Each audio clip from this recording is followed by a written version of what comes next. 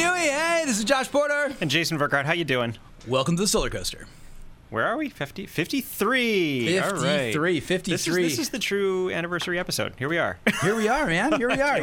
I can't believe you made me do this. Really. Geez, 53. It's hard to believe we got here, but it is a beautiful day out here in Maui, Jay. Absolutely is. Yeah. It stopped raining at my house.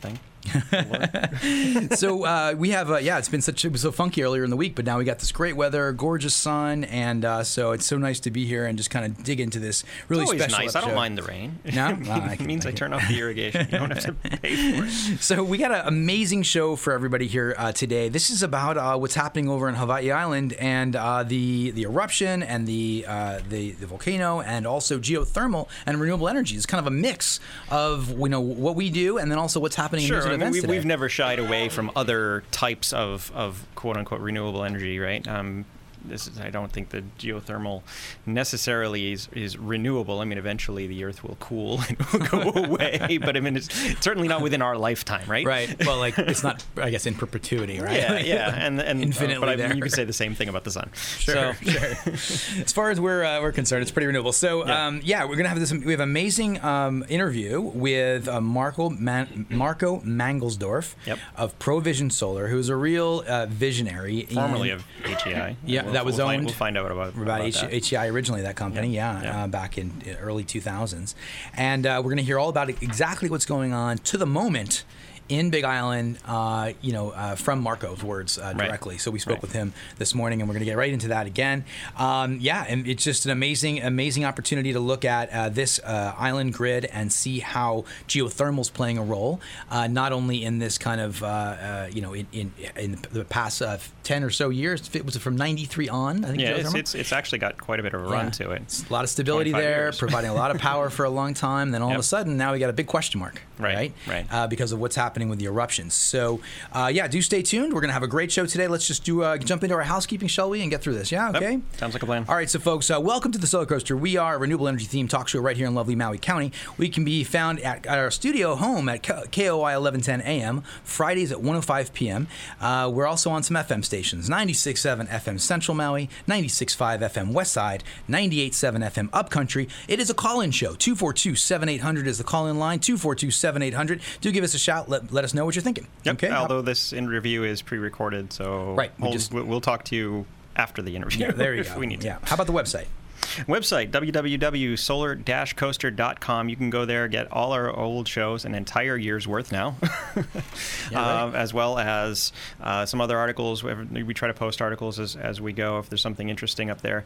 Scroll down the bottom of the page. You can get on the mailing list. If you can't call in during show hours or you're very far away from us at the time, you can still submit a question there. We do get emails from time to time from folks.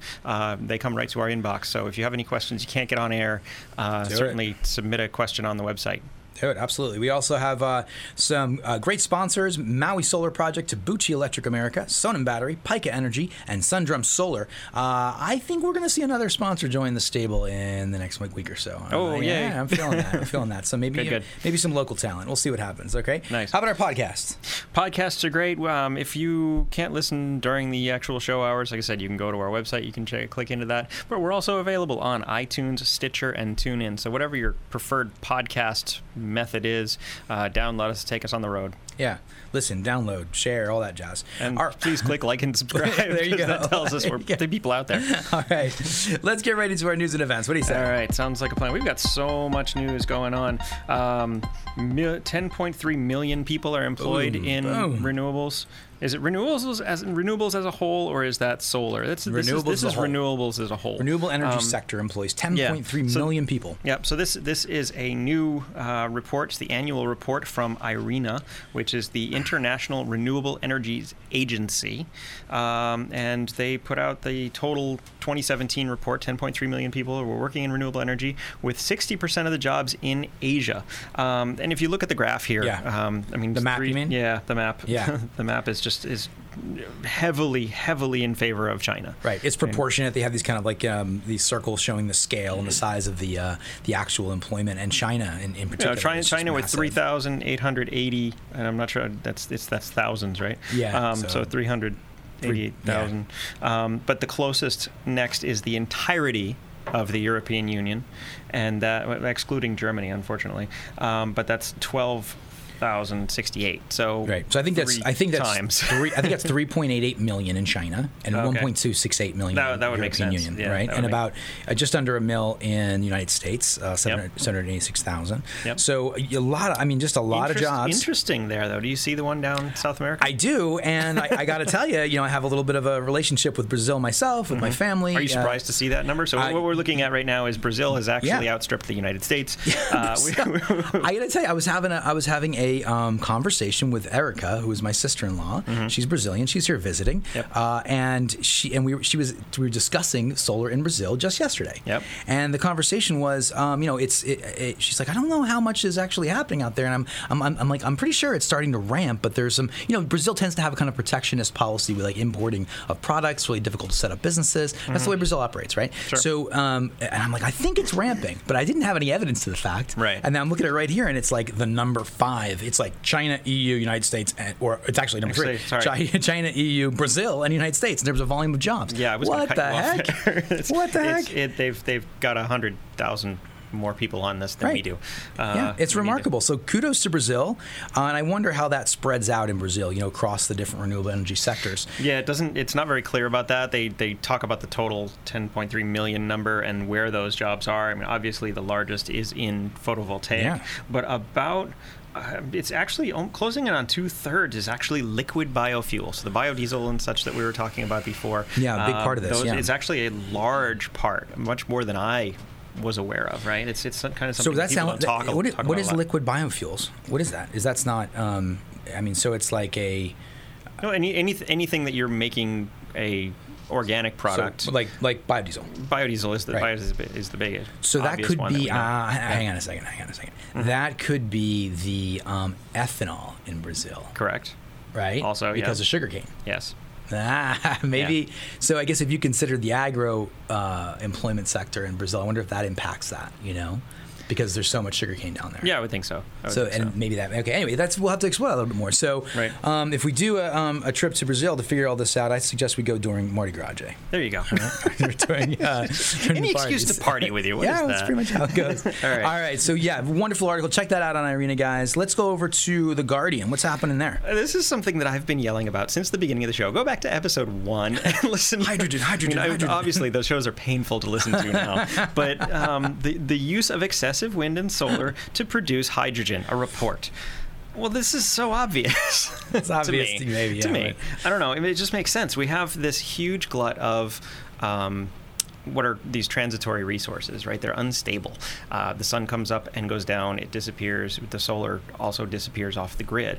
What do you do with that energy? Now, during the day, we have a huge amount of solar deployed. There are places in the world where they're actually producing more. They need to curtail power generation because they don't have any use for it, right? Mm-hmm. So they're basically shutting these things off and not accepting the energy because... No more, thank you. Yeah, no more. Well, what do? That's totally wasteful. You already put out this product, right? You already put out these solar farms. You got a time decouple. Yes. There you go. You like that, don't you? I love that time word. decoupling. It's time decoupling. Yeah. So basically what it means is you're just going to take that energy and you're going to put it into some other storage. Now, a lot of the conversation right now is in lithium technology batteries. Right. Everybody wants to buy tons and tons of batteries and store, and those batteries work fantastically well because there's a really, really good return on investment with your energy. If you put energy into a battery, you're going to get most of it back. Right. That's not really true with hydrogen, right? You can get a decent amount of it back, and it's certainly better than wasting it. Depending on how you're using it. I've heard numbers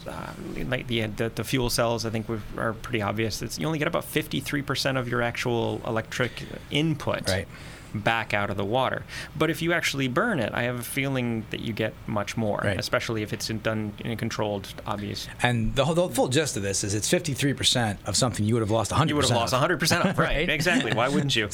But it's also easily transportable. It's easily moved around. And it can be used in different ways. Forever. I mean, if you have a lithium battery like that, you really can't. You can't let it sit there. It does dissipate energy over time. It's actually bad for the battery. I mean, their storage voltage is around 70% of where you actually want it of capacity, so you wouldn't let it sit there at 100% forever because you're damaging the battery. Yep.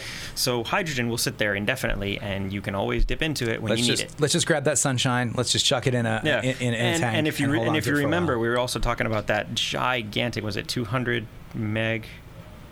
Over in Sweden? In Saudi Arabia. Okay. Saudi Arabia thing. You were saying that was going to be hydrogen. I think that's going to be hydrogen. I really, really do. Well, we'll have to see. Very good. I mean, what I'm encouraged by is seeing that hydrogen is popping up in the news consistently now. Right. Yeah. It was something that was really hard to talk about. I mean, early on, everybody's talking. The first thing they say is Hindenburg. You can't even finish the word hydrogen, without someone saying Hindenburg. They both start with H, and everybody goes, the sky is falling, or something's falling out of the sky.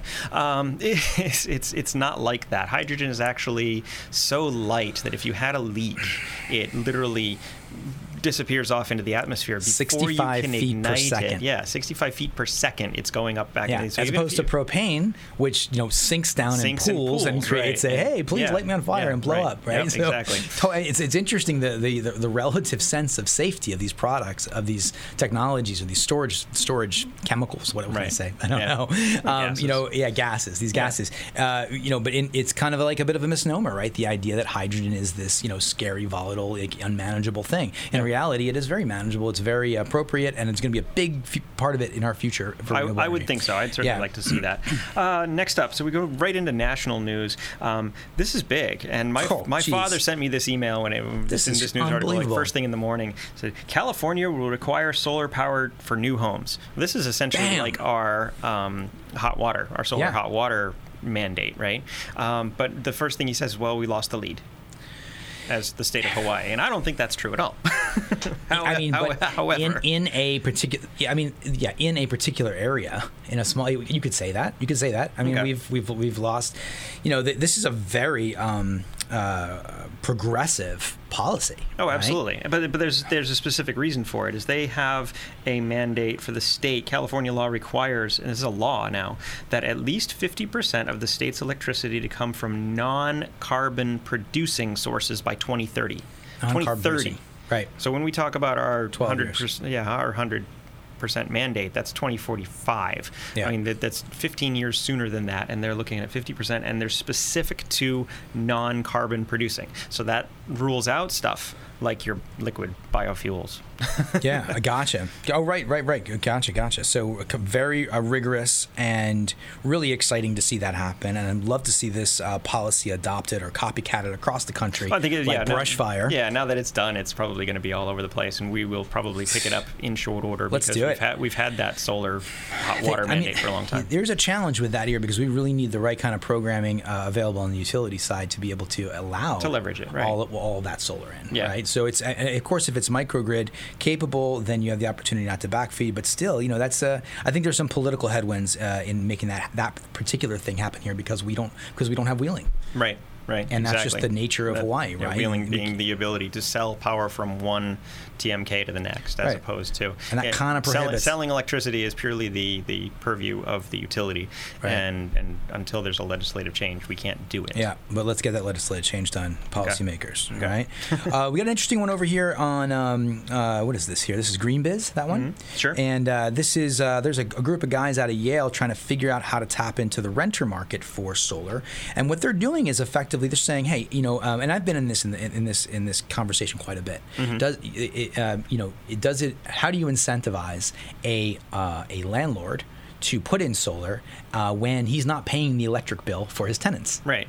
Yeah. But the thing is, and then how do you provide the value for him or her, the landlord? Well, the opposite is true. The renter is sitting there. Well, I don't want to invest in this guy's building because I'm not going to be here all that long. But if you could, but that renter is paying the premium rates to the utility for electricity. Sure. So there's room in here, with the savings that one could find in solar with tax credits to be able to provide a good return on investment for the capital investment from the landlord, and also to provide lower energy rates to the renter. And if the renter can pay that to the landlord, right?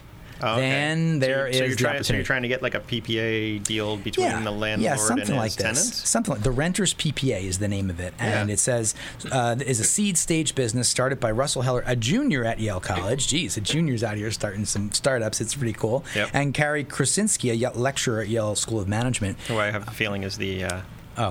push behind that. Okay. But this is something, I mean, I think there's some opportunity here. I mean, you got to see, though, it's all about, how easy it is to do, because, if it needs to be really kind of like easy to understand and easy to implement. Again, it comes down to the utility programs. I mean, if the utility programs don't really allow them to recapture the investment, then nobody's going to want to do it.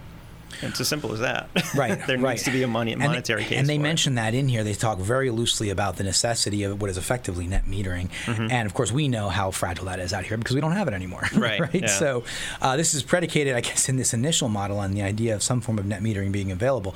But once again, good to see this kind of movement to further democratize renewable energy and provide value. Absolutely. I mean, I'd love to see this. And there's an interesting conversation point in this that is truly about how, landlords generally have a large number of properties. So you're talking with a company who owns a lot of actual properties, single buildings or multiple buildings, lots, and they rent out all these locations.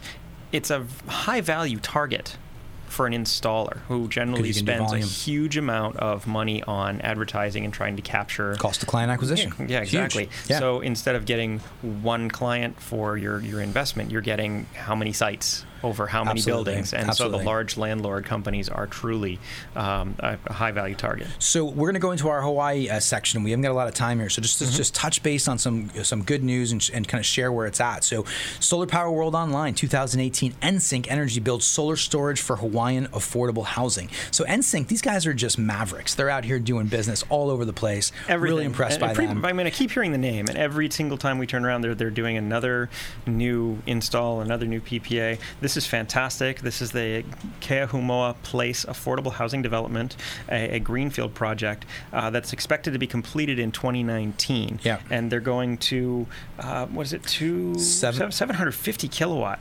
Of solar and 500 kilowatt hours of storage. Yep. And they got something really unique, and I think this is the most important thing to just touch base on here.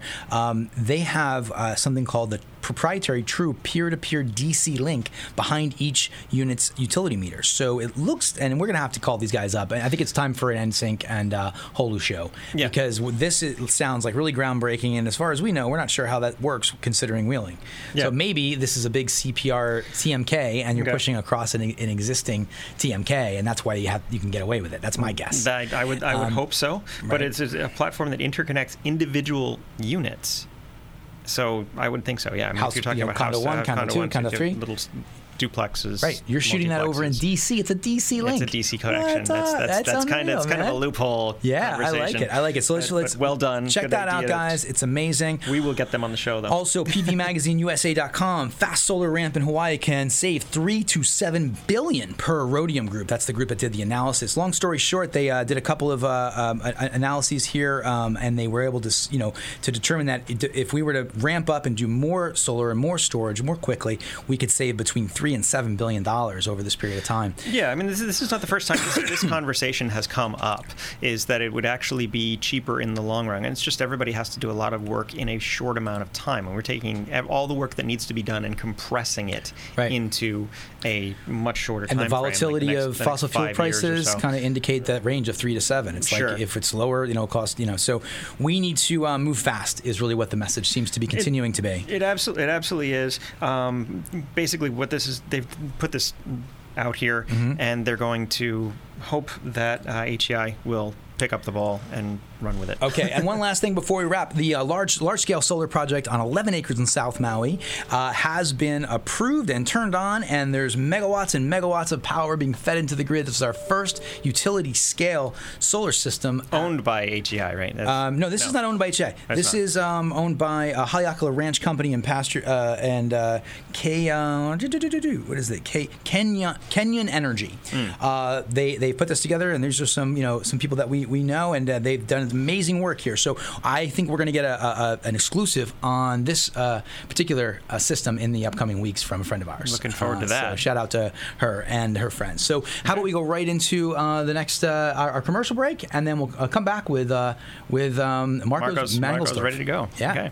Aloha and welcome to Maui Solar Project. It is easy to feel rejuvenated just stepping outside on a magnificent Hawaiian day. Maui Solar Project is here to help harness that energy you feel in your body and use it to to power your homes and businesses. As lore tells us, Maui harnessed the sun so as to slow its path across the sky. Join Maui Solar Project as we harness the sun's energy and slow Hawaii's dependence on fossil fuels. Call Maui Solar Project at 269-2352, mauisolarproject.org.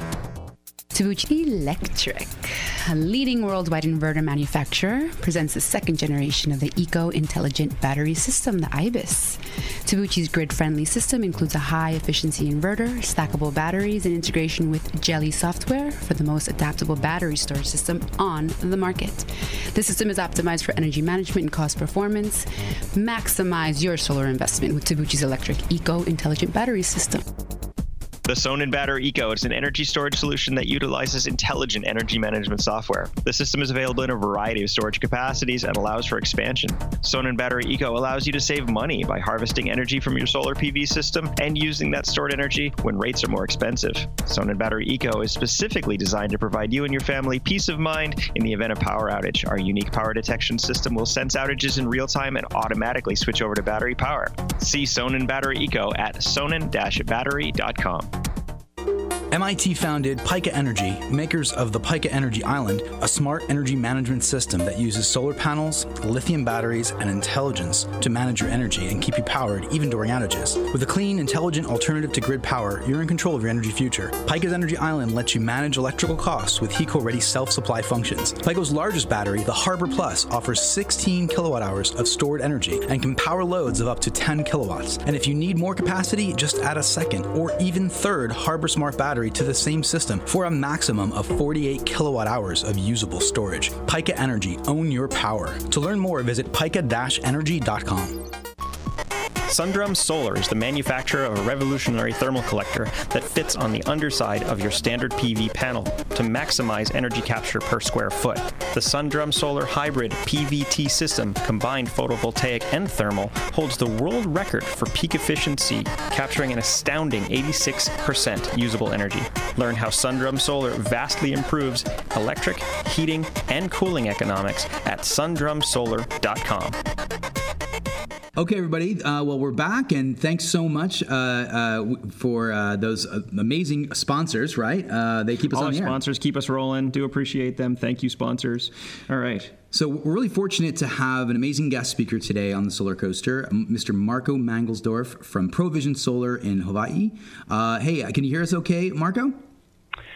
Loud and clear, and I'm humbled by your kind introduction and your very kind offer to have me talk to you guys today. Thank you very much. It's a treat on this sunny, wonderful Aloha Friday here in beautiful Hilo Town. Really do appreciate your time. Thank you, sir. Absolutely, absolutely. Yeah, we're really excited to have you on board. You know, Marco, I think you and I have met maybe once or twice before in the solar industry, and then I just caught your great podcast with Barry Cinnamon maybe a month ago or something. And so, you know, there's a lot going on in your neck of the woods these days. So we were really kind of interested to connect with you and get your perspective on not only what's happening with the volcano, but renewable energies and in general, and then also specific to Hawaii Island. So that's kind of the type of conversation we were hoping to have with you and learn about, you know, what you think about all this. So let's just jump right in, Marco. Can you give our listeners, you know, a sense of who you are and what your background is and kind of how you got into the position of where you're at right now?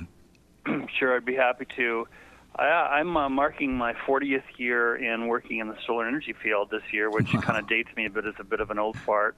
I don't have a gray beard because I have chosen not to grow my white beard gray. And it's been one heck of a ride. I have family roots here in the islands that go back to the 1920s when my grandparents moved and lived in Manoa Valley for over 60 years. My grandfather was a sugarcane geneticist and worked for various companies and the Hawaii Sugar Planters Association, HSPA for short, for decades. And while I was born in California, had been coming here since I was a little Marco, and moved here full-time about 18 years ago to join what was then a startup called Provision Technologies. We were a wholly owned subsidiary of Hawaiian Electric Industries, which is the parent company of Helco, HECO, MECO, and American Savings Bank. We were pursuing off-grid back then because the grid time market really didn't take off in the state here until roughly 2007, 2008. And back in 2003, the HEI board, in their infinite wisdom, decided to to let us go or close Provision down, essentially. And rather than see it go away, I made them an offer to buy the company, and we came to terms July of 2003. So this July it'll be 15 years that I will have been at the helm of Provision. So, anybody who's been in solar for even just a handful of years knows that the solar coaster has been a wild and crazy ride, and continues to be a wild and crazy ride in terms of solar PV.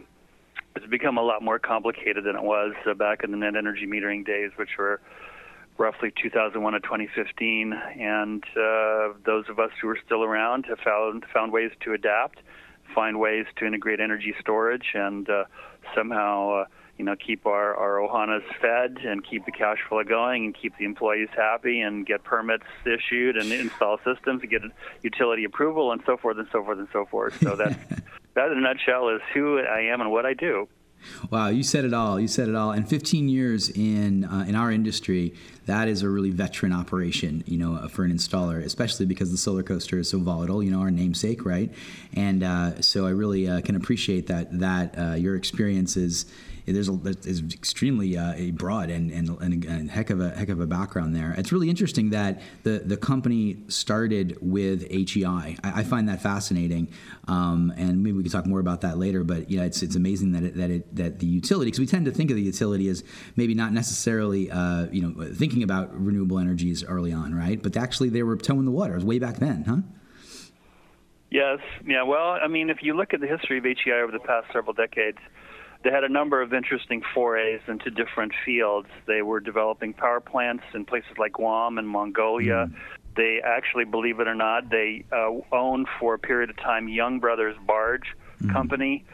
So they have kind of gone in different directions over time. But since Connie Lau, who's been CEO of HEI going back to 2006, if memory serves correctly, and I have a tremendous amount of respect and aloha for Connie, I think that my impression compared to her predecessor, Bob Clark, is that HEI has been kind of more conservative in terms of focusing on their core businesses, which is obviously their 3 utilities, which cover 5 islands, and then their unregulated, their American Savings Bank is regulated, but it's not, of course, part of the utility framework. So it's an interesting combination. I don't think you can find really hardly any, if any, holding companies in the mainland that own both utility companies and banks like HEI does. So right. That's a pretty unusual mix, right? Yeah. So, okay, well, that's some great history there. So a lot of that's new, actually, to me personally.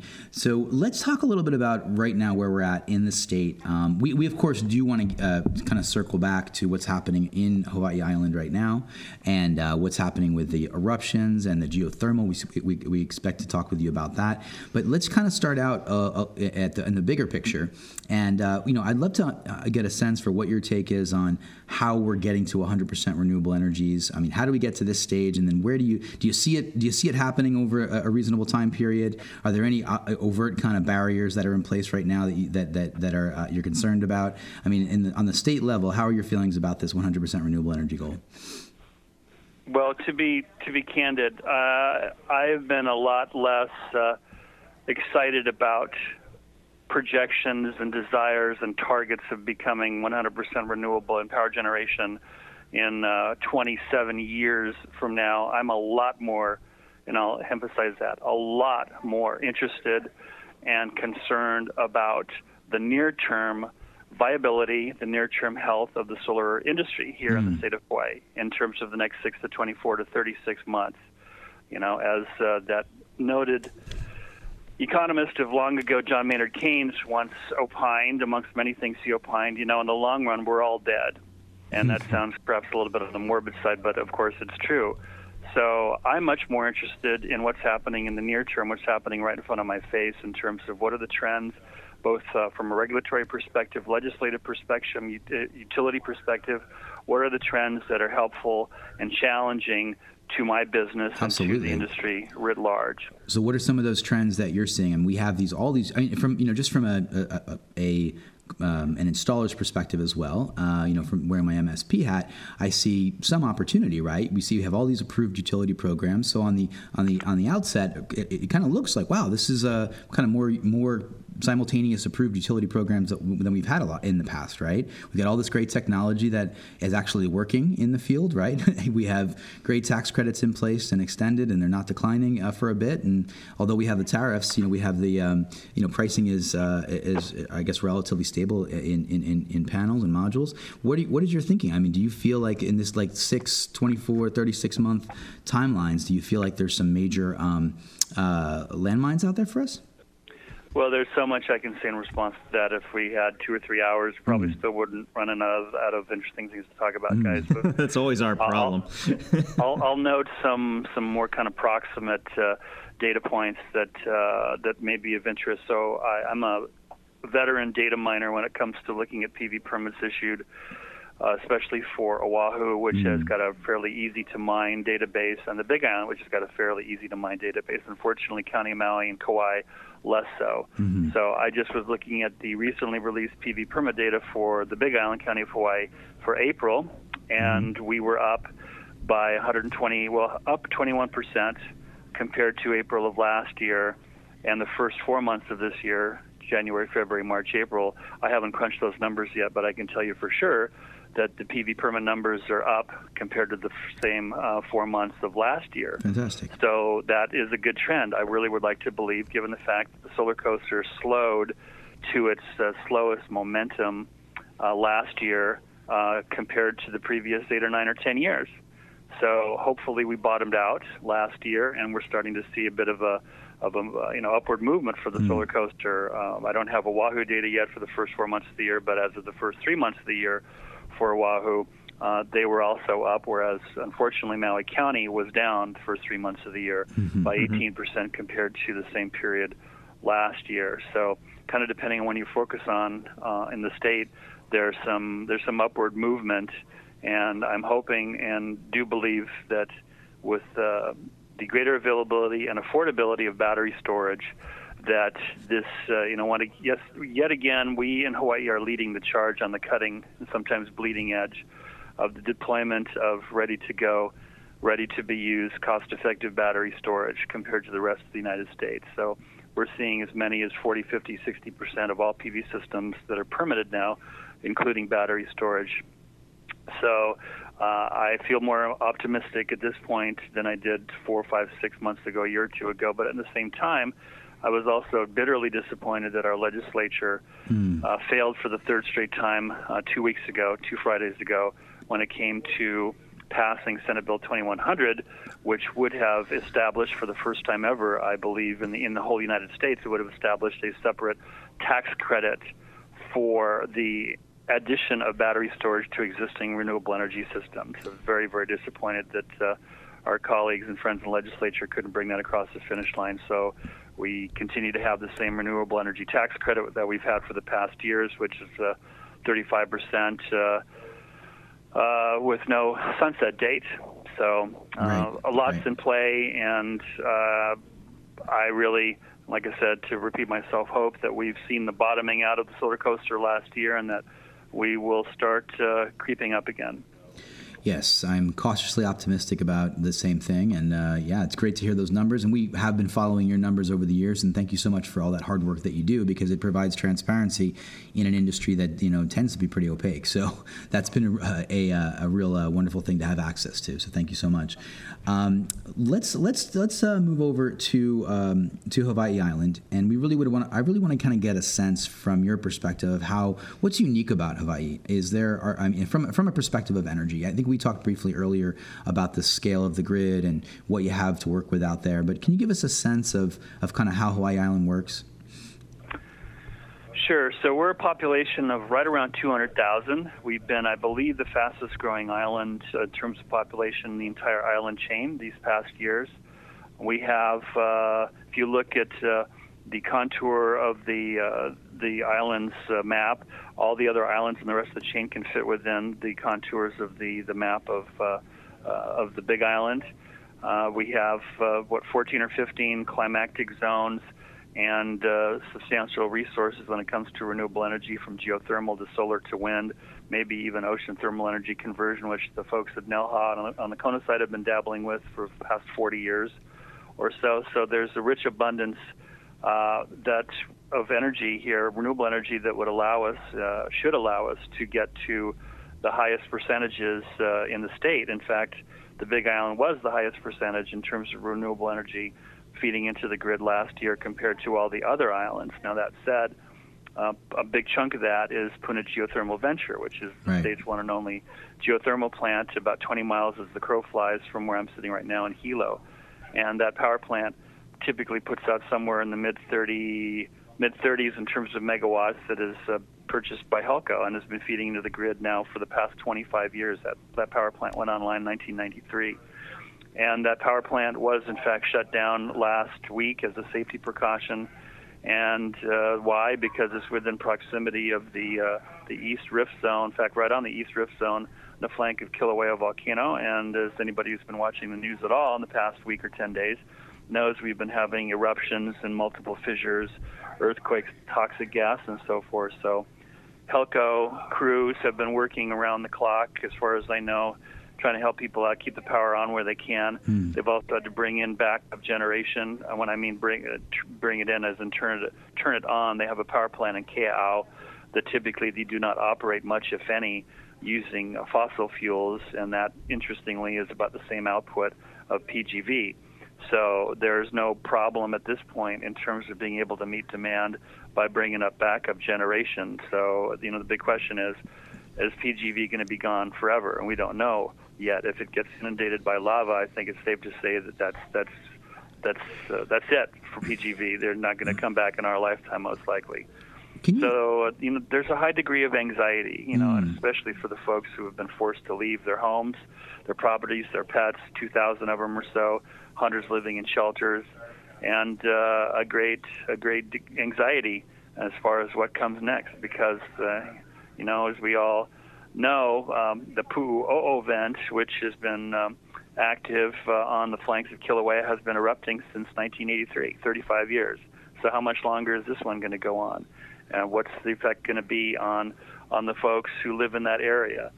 What's going to be the effect on the island's ability to meet various targets for renewable energy? I mean, this is all kind of day-to-day up in the air in terms of how it's all going to play out. But I know there's going to be more solar here. I know there's more likely than not going to be more wind. So I think we're still very bullish on the Big Island leading the state in terms of renewable energy production and deployment. And it'll continue to happen, but with challenges like lava eruptions, we have to take a step back and pause and do the best we can. Absolutely. I'm interested in understanding, we talk about renewable energies across the board. So it's not just solar, of course, right? And so you mentioned that this geothermal plant is the only one of its kind since 1993, I think you said, in Hawaii Island. And so, I mean, just for the sake of our listeners, how does a plant like this operate? I mean, how are we getting our energy out of that? What's the scale of it? And, you say, I think it's a pretty significant portion of the overall grid, right? Well, that's a great question. So the peak demand right now at this time of year on this island is about 150 megawatts. Now, in the wintertime, with people having Christmas lights on, doing more cooking, snowbirds from elsewhere, we peak a little bit higher to the tune of maybe 190, 195 megawatts. Mm-hmm. So let's just focus on right now. We're about 150 megawatt peak, which takes place typically in the evening hours, right between 5 to 9 when people are home, cooking, bathing, washing, doing stuff like that. So the Puna Geothermal Plant has a max output or provides Helco with somewhere between 35 to 38 megawatts worth of power. So if you do the math, which I'm doing right now, 35 divided by 150. That comes out to roughly 24% of the island's of Helco's total generation capacity, including independent power producers. About 23% is coming from one single geothermal power plant. So it's certainly not trivial. Right. Significant, yeah. Yeah, you're losing almost a quarter of your generating capacity with this. Right, from this particular source. But like I said, there is substantial backup generation that Helco can tap into before the dreaded rolling blackouts become a possibility. And I've heard no discussion anybody, including my Helco friends, in terms of that being in the cards. So far so good in terms of what they're able to bring online to make up for PGV going offline. Right, and where are these back up in relation to the lava activity? Well, the plant I just referred to, one of the backup plants, which is a combination steam and combustion turbine that is in Kea'au, and that's roughly 36 megawatts. So Kea'au is just south of Hilo by about 10-15 minutes, and there's a power plant there right next to the kind of cutoff road as you veer. Instead of going down to Volcano, you make a left turn and you get down into Puna. So that's what they're bringing online. They call that the Puna plant. I don't know whether they could also conceivably ramp up their plant in Honokaa, which is Hamakua Energy, whether there's any more capacity they can bring online there. The biggest plant on the island is at Keahole, which is almost 80 megawatts, and that's right near the airport entrance there, and that's to what extent it's running 100%, I don't know. I'm not privy to that, but as I said, as far as I know, there's still a fair amount of margin left that Helco has to be able to bring online to meet demand. And Marco, when we think about renewable energies, we often think about intermittent power sources like solar and wind, right? But in the case of geothermal, it's more of a firm type of power. Is that accurate? Yes, it is. It's considered firm power by Hawaiian Electric. Okay, and so the loss of it's kind of a little bit of a different scenario because we're used to, it's almost like hydro, right? Like hydro tends to be more like a firm type of power, correct? Well, hydro, in terms of dammed hydro, assuming that the water behind the dam doesn't dry up, hydro can be considered for the most part firm power. Yeah. So, I mean, as far as I know, in the past decades, the PGV has been providing power to Helco under a power purchase agreement. They have not failed to meet whatever contractual obligations they've had. Right. So, okay, so we have this loss of, predominantly firm power presently for the geothermal plant. We have the prospect of it being overtaken by lava. How far out are the fissures from the plant? Are they close by? I mean, are we talking? I thought it was built right on. Well, I guess both the eruption sites, right? Yeah, I think it's pretty damn close, guys. It's pretty damn close. If you look at the 15 fissures, the 15 vents that have split the earth open in almost a straight line, the closest vent to PGV is several hundred yards. So, several hundred yards. Correct. So, not several miles, but I mean, you can see it on Google Earth, whether it's the USGS putting the stuff out or Hawaii Honolulu Star Advertisers is including these maps as well. So it's pretty damn close, and depending on how much lava continues or not to issue from these fissures, it's well within the possibility, if not likelihood, again, depending on the volume of lava and where it comes from, that the lava, of course, is drawn downhill, force of gravity, that the PGV plant is certainly within the possible paths of lava flow as it seeks to go from a higher elevation to a lower elevation. And there was some discussion, apparently, of what to do with the possibility of runaway vents or runaway wellheads, So as they're drilling 6,000, 8,000 feet into the earth, getting down into the hot part of the earth to be able to run fluids and turn turbines, there has been a concern for decades, even before PGV went online in '93.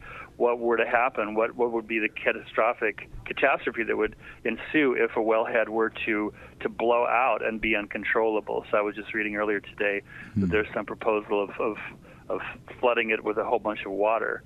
So, Mayor Harry Kim is involved, Governor Ige is involved, lots of other bright minds, a lot smarter than I am, in terms of coming up with various fixes or proposals to deal with the possibility of blown-out wellheads. I think they'd have to discuss that in quite a bit of detail with some engineers, because I can see them pumping water fluids into it, but that flashes to steam and that becomes a serious explosive force. Right. I know. It's you can imagine how the people who are still living within a 5-10 mile radius of PGV are feeling these days, not just the ones who have had to evacuate their homes in Leilani Estates and Leilani Puna Gardens, but those considerably, farther away, 5 or 10 miles, in terms of what's the worst case scenario or mid worst case scenario that could happen at that plant that would really cause a lot of havoc. Yeah, and just so we know, they currently the fissures are exuding lava. Is there any ballistic activity where there's actually flying rocks, gas eruptions, that type of stuff, or is it pretty calm? And we're definitely experiencing spatters. I mean, I've heard reports of fountains being in the 100 or plus feet in height. Whoa. Now, keep in mind that the flow of lava has been kind of starting and stopping. But what seems to be continuing, regardless of the lava flow, is that the noxious sulfur dioxide gases are continuing to issue forth, which, depending on how the wind blows or whether it kind of settles into the area, can be very dangerous, especially for those people who have impaired breathing due to lung issues or heart issues, the elderly. So that's why I believe that the county civil defense folks have been making the right call in terms of getting people out of there or ordering evacuations sooner rather than later, because it's not just the earthquakes, it's not just the lava, but it's also the sulfur dioxide, which is corrosive, and we've been having rain on and off for the past several days. So when that happens, when there's sulfur dioxide, it's caught up in the rain, it becomes acid rain. So it's this interesting kind of trifecta that we've been dealing with here: earthquakes, lava flow, and poisonous gases. And it's almost kind of, quasi-apocalyptic Book of Revelation stuff when you think about it. Right. Yeah, I tend to think of all this potential energy, right? We're harnessing this potential energy as a firm, renewable energy source, but it has the power to do all of this other activity, and right now we're experiencing and witnessing the power of that, which is really remarkable. And like you said, apocalyptic is a great way to describe that.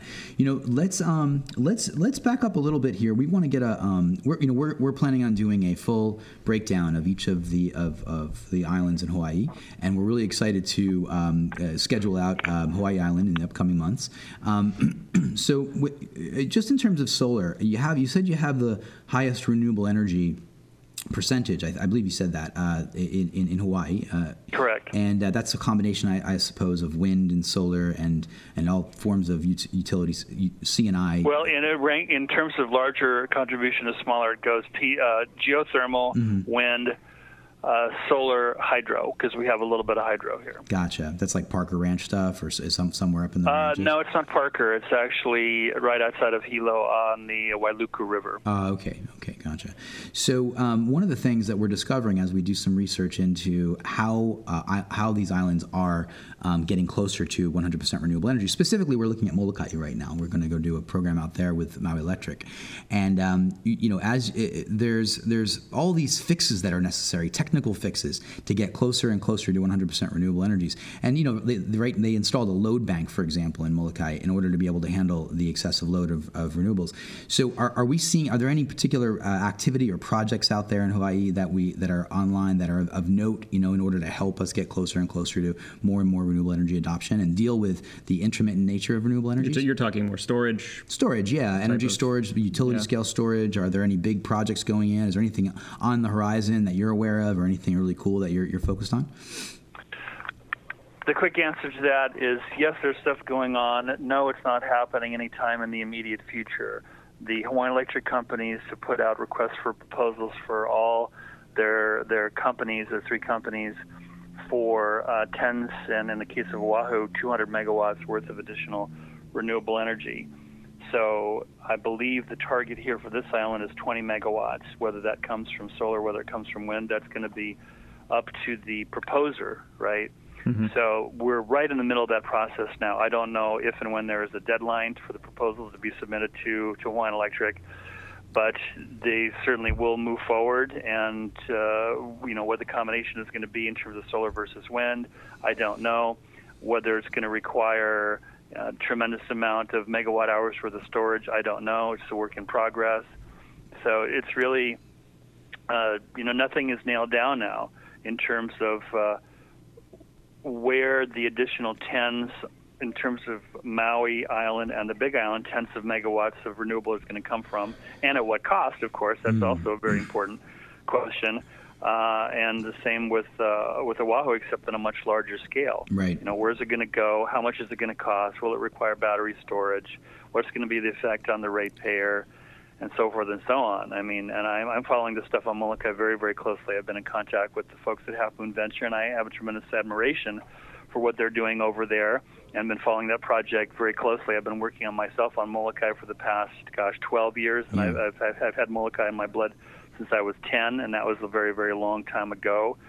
So, they've already spent a considerable amount of time, money, resources to try to develop the project, and right now it's before the Public Utilities Commission. A PPA was filed by MECO 2 months ago, and Half Moon Venture and Molokai New Energy Project, they are requesting a regulatory decision by sometime in July to allow them to move forward with getting the project going in an earnest way so that it qualifies for the full 30% investment tax credit from the feds, which is scheduled to go down to 26% in 2020. So, there's a lot in play, and we're getting a lot of attention from mainland developers and international battery companies. Whether it's Samsung, LG Chem, the Chinese. So it's Tesla, of course. So it's a very rich environment right now. Absolutely. Yeah, we've seen a lot of activity here in Maui as well, with companies coming in from different environments, whether it's the mainland, sometimes utilities themselves coming in, and then also major manufacturers from Japan and China and things of that nature, like you said. Okay, well, we're rounding out this segment, Marco, and we really absolutely appreciate your time, and it's been so illuminating to hear your perspective on renewable energies here in Hawaii. Are there any last words that you'd like to share just before we wrap up? Well, it's been great to talk to you guys, and as I said before, I think we could probably go on and on for considerably longer. Maybe we'll have the chance to do that. There's going to be the so-called Verge Hawaii conference in about a month on Oahu, which is kind of a C&B scene, as I call it, for the energy scene. So I hope you guys get a chance to go, and I'll be there along with other beautiful energy people, and we continue to make progress. Okay. Well, couldn't agree with you more, and thank you so much for all the hard work that you do, and we'll definitely look forward to seeing you out there at Verge. Yeah, certainly stay safe. Thank you. Thank you. Okay, right. Aloha. Thank you very much for having me on. Okay, that was a great interview with Marco Manglesdorf from Provision Solar on Hawaii Island. Yeah, do stay safe out there. Like I said, our thoughts and prayers go out to everybody out there who's displaced from this event. Back to the news. We never get a chance for Future Focus, but we got about 60 seconds, so let's talk about this real quick. Semiconductor nanowires could revolutionize solar technology. This is an article off of Forbes.com about solvoltaics. I know it's time. A group of scientists from London University believe that semiconductor nanowires are the way forward. Basically, what they're doing is they're taking, instead of layering flat semiconductor material, which is like a normal cell, they actually have wires through the silicon that will collect the electrons in a more efficient And what's the impact of that, Jay? They're claiming about up to 27%, which is 27% efficiency and a 50% improvement over planar. 50% over now. Okay, there you go, folks. That's the which goes in a little bit of Future Focus. Take a look at that on Forbes. Hey, folks, this is the Solar Coaster, renewable energy themed talk show right here in lovely Maui County. We are sponsored by Maui Solar Project, Tabuchi Electric America, Sonnen Battery, Pika Energy, and Sundrum Solar. It's been a great show, Jay. Thank you. Brand, a great year. Let's do another one. Here's year 2, right? Yeah. Aloha Friday, folks. Thank you. Have a great weekend.